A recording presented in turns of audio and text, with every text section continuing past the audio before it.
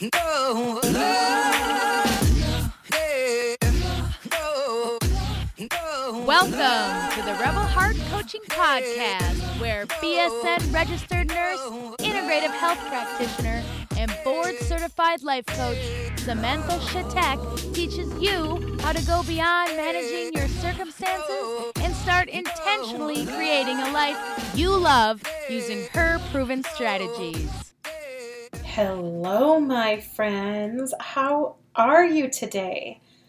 Today is just a gorgeous sunny day, and I'm enjoying the last little bits of summer here in Minnesota. And I'm so excited for today's podcast because this has been coming up a lot with my clients, and also I've noticed it with myself and with others. So I just wanted to address it, and that is this concept of sitting with discomfort that comes up. And everything that we do in our life that's new, that's unknown, that's outside of our comfort zone will cause discomfort. But a lot of people will let that stop them. And I'm suggesting that we work through the discomfort and allow the discomfort so that we get more comfortable with the discomfort. Also, a lot of times, we end up fighting with the people we love. We fight with our friends sometimes with our neighbors, but mostly with the people that are in our families. And I'm not saying that we shouldn't have arguments sometimes or that healthy disagreements aren't normal.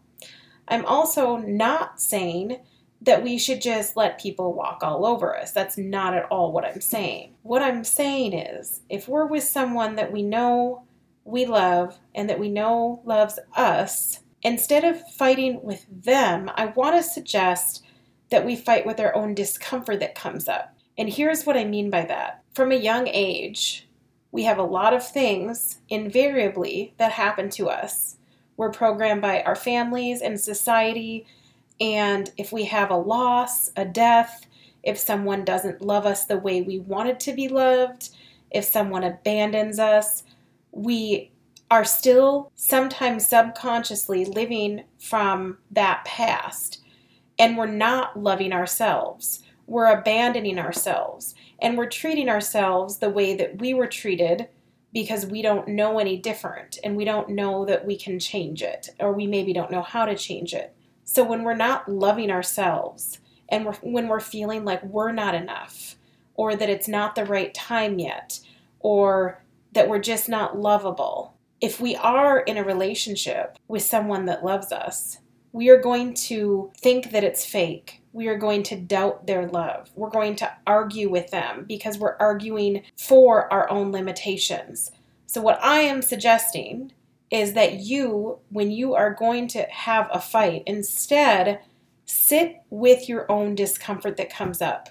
Divorce your discomfort so you can stay with the person that you love. And I'm also not suggesting that there's times where maybe a separation is what is most beneficial for the both of you. I just feel that so many of us are programmed to fight with our person instead of fight with our own inner voice, our own thoughts that try to sabotage us or that tell us lies based on old programming. I want to say too that your life, and this is my belief, that your life and the people in it and the situations that happen, by and large, are there as mostly a reflection of yourself in your own internal landscape.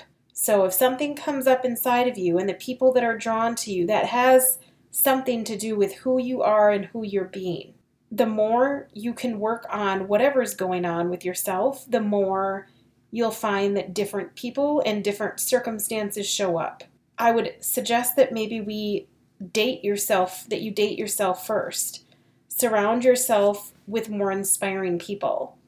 You know, there's a saying in the groups of people that I'm in that's very common. The saying is surround yourself with the top 5 people that you want to be most like, because your life ends up being the equivalent of those top 5 people. And the reason being is because we need to surround ourselves with people who are being who we want to be doing what we want to do or have already done those things. And so we're using them as a model, as a story. And here's an example that illustrates this point really well. There was a dog who was pregnant with puppies and it got hit by a car. Thank God the puppies were okay, but its back legs were injured. And so from then on out, the puppy had to drag its back legs on the floor. So it could walk with its two front legs and would drag the hind legs on the floor. The dog had puppies, and the puppies modeled their behavior after their mom, who drug its hind legs across the floor. So the puppies learned to drag their legs across the floor. They did not learn to walk, although there was nothing wrong with their legs. And I think this is a really powerful example of how we're programmed and how we might be walking when we can be running.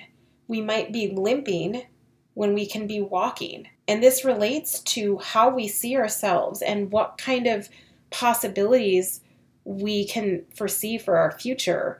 And so when we can surround ourselves with examples and stories of people that have gone before us, it makes room in our brain and in our body for that to be actually possible. Stories and examples and good models are super important. Another point to illustrate this is there was an Englishman who was 25 years old. He was a med student, and his name was Roger Bannister. And on May 6th, 1954, he broke the world record that had been held for the 1-minute mile. For years and years, athletes had tried to break the record. The previous record was held by a man named Gunder Hug, I believe was his name, of Sweden in 1945. He ran a 4-minute 1.36 mile. So athletes had tried to break this record. The thought at the time was that it was physically not possible because no one else had done it and a lot of people had tried. Well, along came Roger Bannister, and on May 6, 1954, he ran a 3-minute 59.4-second mile, breaking the world record.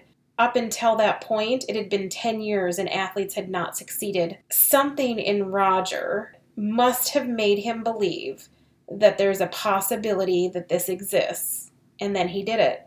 And then, to no surprise, after he broke this record, many, many people around the globe then started running this in this amount of time, and it became a norm for athletes who were training and serious to be able to hit this landmark time with no problem.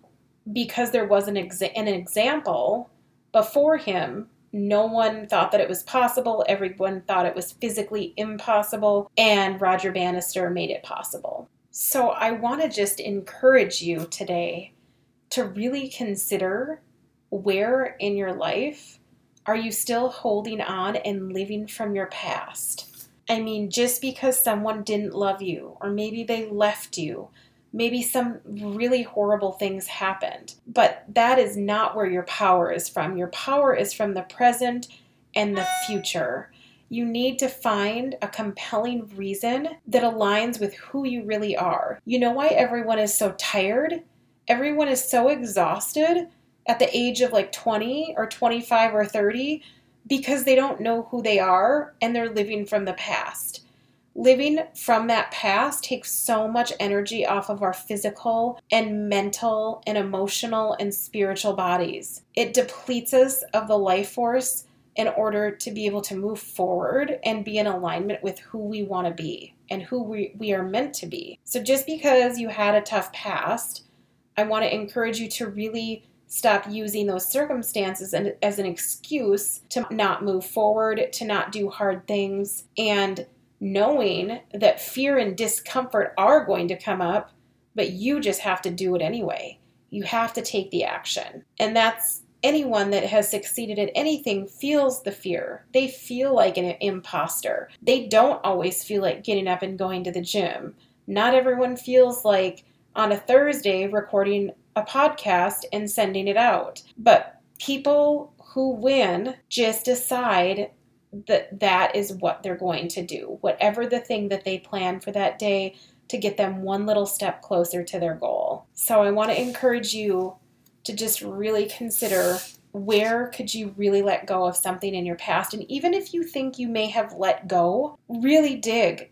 Is there something that you're still kind of holding on to that you're using as an excuse or a justification for not doing or being the thing that you want to do or be? Start living from your present and start looking for your compelling future. What gets you up in the morning when you don't feel like it? What's your why? Do you want more control in your life? Do you want to control your schedule? Do you want to see your kids at all their sporting events? Do you want to have more freedom in your life to take vacations or to go visit someone when they're ill if you need to? What is your why? Maybe it's to be an example of what's possible because you like uplifting people. How can you think bigger? How can you start dreaming that quote unquote impossible dream? And then maybe even someday being an example for someone else who is looking to you for what's possible. All right, friends, that is all for today. Thank you so much for listening, and I'll talk to you soon. And hey, listen, if you learned something or you enjoyed this episode, please subscribe and share. There is no fee for the show. The fee is, if you are getting something or loving this show or this episode, please share with others so that they can benefit too. And hey, I also want to invite you to join me for my 6-month coaching program. I'll work with just you one-on-one, and I'm going to help you get the results that I know you can get. I promise your life will be different. Go to www.rebelheartcoaching.com to sign up for a consult today. I'll see you inside.